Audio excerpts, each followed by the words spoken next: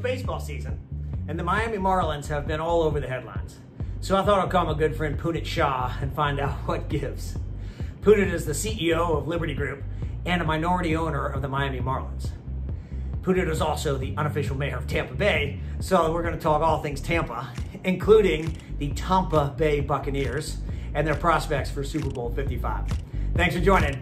Let's play ball. Hey, Punit. Thanks for being here. Happy Friday. Another fabulous edition of Teague Talks. Thank you for joining me. Where are you? Your beautiful home. Looks incredible. Yeah, I'm in beautiful Tampa, Florida today, and happy Friday to you. Hope everything's going well in Atlanta. We're surviving. We got a sunny day today. Once that hurricane came through, it's been a lot better. So how's the family? I hope you and the family are staying safe. Yeah, we are. We are, thankfully, obviously things have gotten a little bit worse here in Florida over the past few weeks, but we're being responsible. We're staying home, and everyone is healthy. The staff is healthy. The family's healthy. My son and my wife are out on a walk, and they're healthy. So, we're all doing really well. I hope you and your family are too. Thank you. We are. You got a young one. How old's your son? 1, 2? Yeah, exactly. He's almost 2. He's starting school a week from today. So we're getting really anxious about that and excited about it. But, it's been a tough couple of months for him because he's been at home, the past few weeks and months just with us. And I'm excited for him to start interacting with other kids his age and learning from them. So, it was a difficult decision, but we think it's definitely going to be in his best interest. Yeah, socialization's a big part. Yeah. I mean, I'm sure he loves daddy daycare, but I love that. It's been the highlight of my day. Yeah, of course. But he's ready to go tackle a buddy or steal a toy from somebody. Exactly. It's good for him to get out of the house and see some new faces, I think. All right, I like it. So we're going to get into sports, but I'm going to make you wait for it. I got a lot of good questions, so hold your breath. All right, I want to talk business, so let's get that out of the way first. Thanks for coming on. Sure. So I want to talk funds. You're in the fund life, and I think that's important. And we started with sort of the Shah family office, and then we evolved into the Liberty funds, 1 and 2, et cetera. So talk me through those. How'd you get started? Tell me about fund life.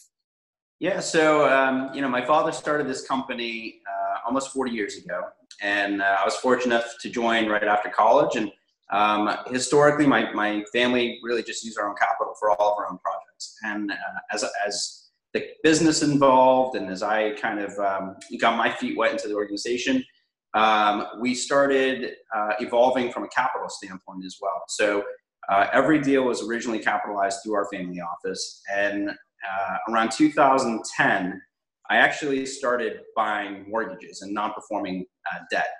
And obviously there was an abundance of deal flow, more so than I thought would be a responsible amount for my family to have 100%. And so we partnered with another firm here in Tampa. I learned from them the private equity model. And so their investments with us were through their fund. I effectively saw that and loved it and understood it. And so we raised our first fund in 2014. It was Liberty Hospitality Fund 1.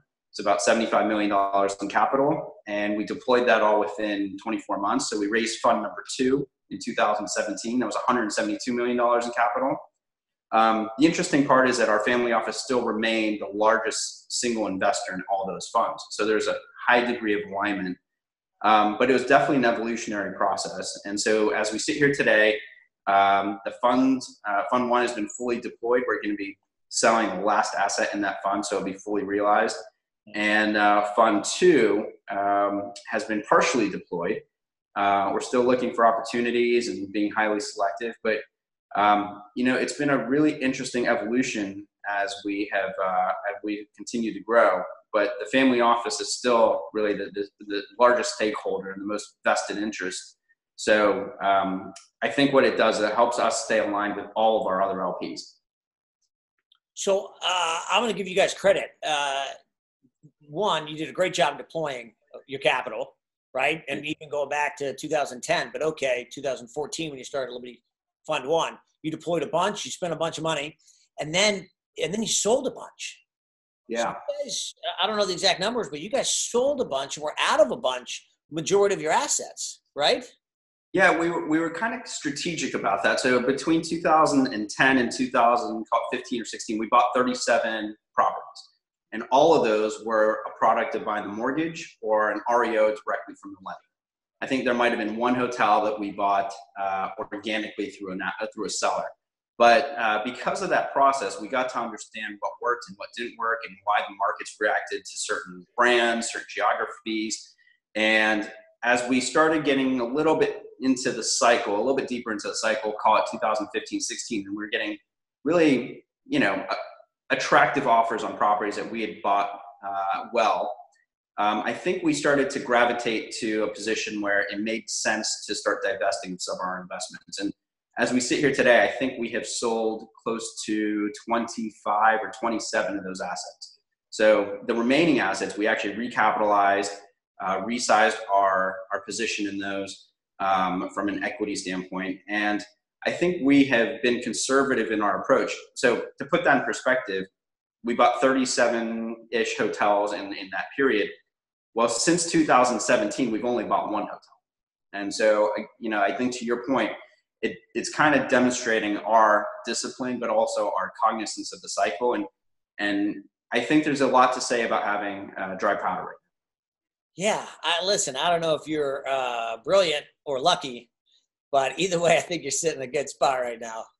I think we're just surrounded with some great advisors. What do you think the opportunities are going to look like then? What are you keeping your eye open for?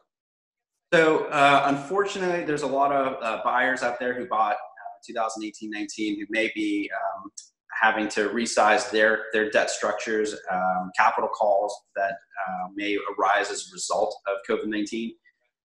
So while we don't look to take advantage of those owners, what we do think is there might be some opportunities to rise to assist those owners, whether it be through a preferred equity slice, through acquiring the debt and restructuring the debt on their behalf. So we're focused highly in some of those non-conventional ways of either taking ownership interest into properties or restructuring debt on properties that are encumbered by either CMBS or traditional lenders. Are you doing more than just hotels? I know in the Shaw family office you do, but are you doing? Yeah, our funds are strictly hotels. The funds are set up to be strictly existing cash flowing properties. Everything else, whether it's new development of hotels or some of our other real estate ventures, albeit senior living, apartments, retail office, those are all in our family office outside of our funds.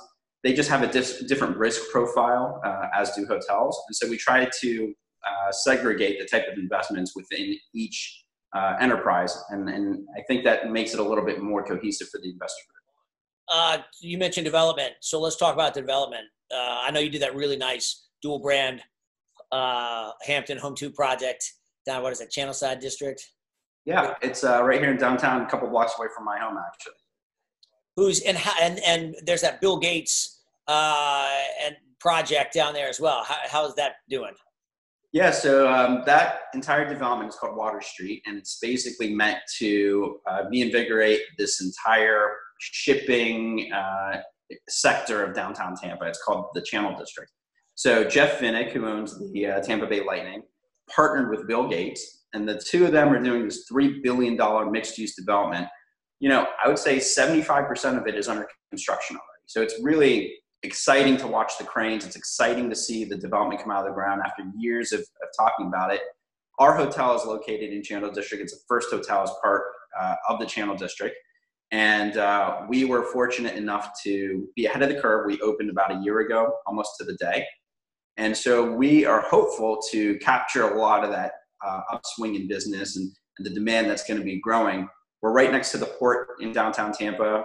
We developed the Aloft a few blocks away. And so that's been going extremely well. So this market is really strong. Florida has been relatively resilient over the past few months, albeit all the challenges that we have faced. But it's exciting to see where Tampa is heading. Teague, I think I mentioned to you, we moved down here almost 20 years ago. To see the transformation since moving here. I mean, Tampa used to be a sleepy town. And, I had to arm wrestle my wife to move down from Boston. And when she did, she was like, where have you brought me? Today, I can't get her out of Tampa. I mean, we love it here. Our friends have moved here from New York and Boston. And, you know, it's really become a wonderful place to live. And I can't wait for you to come visit here so we can play some golf. I can't wait either. And you'll be the mayor of Tampa by the time I get down there. So let's transition though. The part of being the mayor of Tampa, I mean, your involvement in the Marlins, your involvement in other sports, a lot of stuff in Tampa. I'm going to pick on you real fast. Your Marlins are trying to single-handedly take down everyone, not just all sports. Yeah. They spend one night in Atlanta and boom, there it goes. You know, Atlanta has something about it. Every time I go to Atlanta, you know, I come back a little bit tired too. Atlanta's just a fun city to be in. Yeah, it's tough to blame them. Boys will be boys.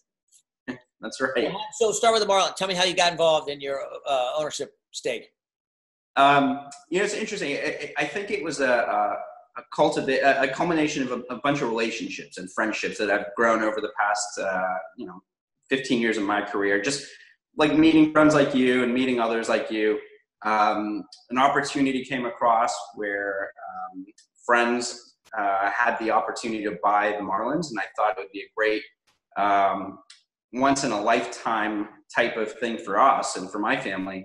So it's something I just couldn't pass up. And having Derek Jeter be the leader of that team, I mean, frankly, if there's any one person you would pick to partner with and to have run an organization like the Marlins and you know, the high caliber of him and his expertise and his background, there's literally nobody else I would want to be a partner with. And so he has done a phenomenal. Versus just a mouthpiece and a face of the organization. You know, Bruce Sherman is a majority owner of our team, and Derek Jeter is the CEO. So Derek is literally responsible for every aspect of that team. And he has just been a phenomenal person to watch, to see how he does that.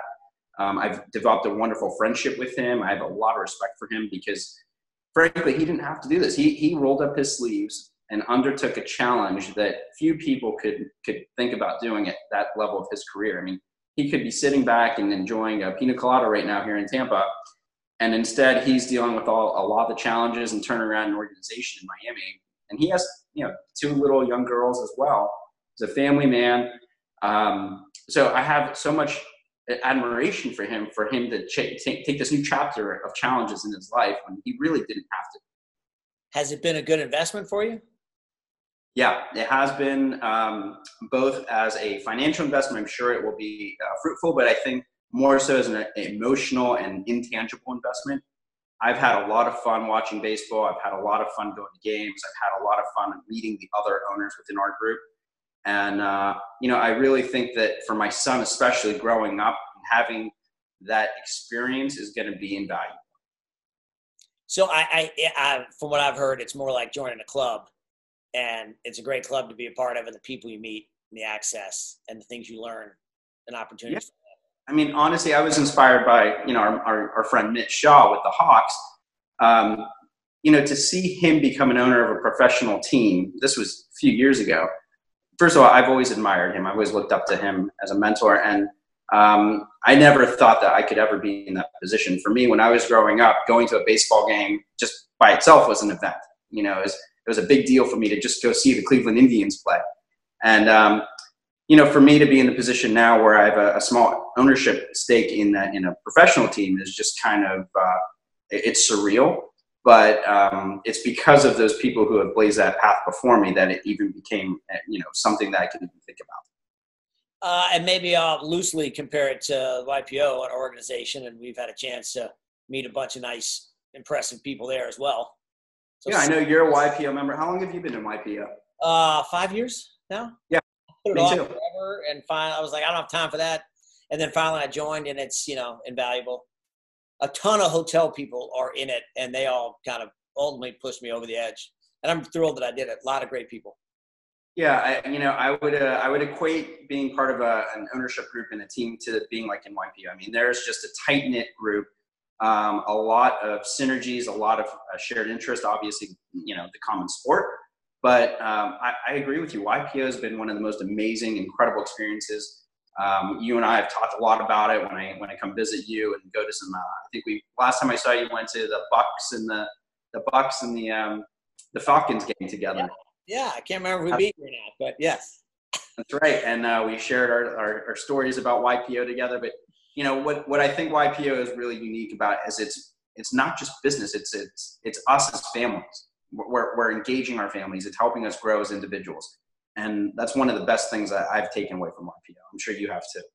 I've leaned on, I don't know if you have, I've leaned on the guys throughout this COVID thing. Everybody, what are you seeing? What are you doing? What are you seeing? And it's everything from, family to business to whose business is up, whose is down, who's got to lay people off, who's shrinking, who's growing, all the above.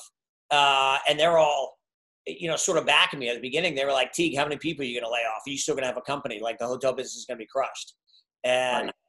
I'm not laying anybody off. It's not who I am. We're a family and people, and I've got a plan. I think we can get it through it, and I think I can grow. I think we'll be stronger when we come out of this. And they're all on board and like, all right, here's how you can do it. Let's do this, and they're all helping. So you got it. None of us do it by ourselves. You've all got right. I mean, as leaders, I find that we're often in a lonely place, and so having YPO gives you and I a sounding board to make it feel a little bit better and make sure that what we're doing isn't something that we feel we're in isolation about. It's another level of connection between all of us. Which we need, right? Surround us by good people. That's right. All right. So still I'm staying on my sports. Tell me, how do you think that the sports world has impacted the hospitality industry? I feel so, it's terrible. And I didn't necessarily realize the impact sports has on business, but everyone from parking vendors to hotels, like you and I are in that business, restaurants, bars, everyone's feeling the pain. And, it is such a massive economic impact to different cities, whether it's the Kentucky Derby, the Masters, Super Bowl, or just regular day-to-day games. There's just been a significant impact. And I think it's not just an economic impact, it's also an emotional impact. People love watching sports. People feel as if it's an outlet for them. And it's unfortunate to see that these sports have really been delayed. And I'm really hopeful. I can't wait until the day we can all get back together and watch a game of any sort together in person. And I'm hoping that day comes soon. But, it's a telling sign what's happening right now. Unfortunately, the vaccine is still under works, and as it gets developed, I think we'll be back to normal. But sports, at least on TV, brings that little sense of normalcy back to us, and so I'm happy to see at least we're starting up some things. So, but amen, I agree. But pick on the biggest sporting event out there, the Super Bowl. It's in Tampa this year. You put a lot of money out investing, betting on a Super Bowl coming to Tampa. Yeah. Are we going to have a Super Bowl in January in Tampa? From everything I've heard, we are going to have a Super Bowl. It may not be in January. It may be in February. It may be, moved around a little bit. But I firmly believe we'll have a Super Bowl. I think the country needs a Super Bowl. I need a Super Bowl. I love the Super Bowl, and I think it's going to have a tremendous impact to our community here in Tampa. So I'm confident that we will have one. I'm not confident about when it's going to be. How are we going to socially distant at a Super Bowl? So it's interesting. My season tickets just got canceled, believe it or not, this week because the Raymond James Stadium is capacity at 20-25%. Right. So I'm going to miss out on seeing our new stars, Tom Brady and Rob Gronkowski, but we will see them in the Super Bowl. So I'm confident that I'm not going to miss out on that. So that's shot a whole new level of excitement here in Tampa. But I can't wait to see them on the field. And I think that Tampa has been waiting for this. We've always had a great quarterback, Jameis, but having Tom Brady and Gronkowski here is definitely energizing the city. Wait, and you got Shady McCoy coming down there too. So we've got a new team basically. It's a whole new team. Retired Hall of Famers, but whatever. Are you not going to be able to go to a game? I can't imagine you're not going to be on the field, or at least in the those guys. I want to go to a game, but again, we have to be responsible too with my family, and sometimes watching at home is a little bit more fun than going out, especially when it's 90, 95 degrees here, often early in the season in Tampa. but we'll definitely be at some of the games. We're going through it right now, and we've said we're out. Yeah. So, I don't know how exciting is the stadium going to be with 10, 20% occupied? It's going to be a different ambiance for sure. You know, even when you watch baseball on TV, I don't know if you had a chance to catch any of the games, but Yes. you know, seeing those cardboard stands behind home plate and hearing the fake noise being pumped out of the speakers, there's something quite different about the sounds that the baseball makes hitting a bat when there's no crowd. And you know, one of the things I think that's being missed in this whole, you know, sporting arena is feeling that sense of empathy for these players, because they're not used to it either, right? They love the energy a crowd brings to them. And these guys are just like you and I. They're going to work every day, and yet they're having to deal with you know, the risk of getting sick. So it's one of those things that we never talk about, but you know, these guys are going through some tough times as well. They want to be with their families. They want to protect the safety of their families and themselves. They are getting sick, but they're doing it because they're trying to make a living, right? And that crowd is a big part of that. I think that, you know, when we go to a game, that crowd energizes us as spectators. Imagine how much impact it has to these players. How's your golf game? Progressively getting worse, but I'm having a lot more fun. How's your golf game? Yeah, I'm terrible. I haven't played. It's the one thing you can do, and I haven't done it. I can't tell you why. Punit, I've loved it. You're a good friend and a good man, and I thank you very much for coming on. Just catching up. It's good to personalize what we're doing out here in this world. So I'm glad to see you safe. Thank you for asking me to. Keep the family safe. Good one, my friend. Take care. Thanks, Punit.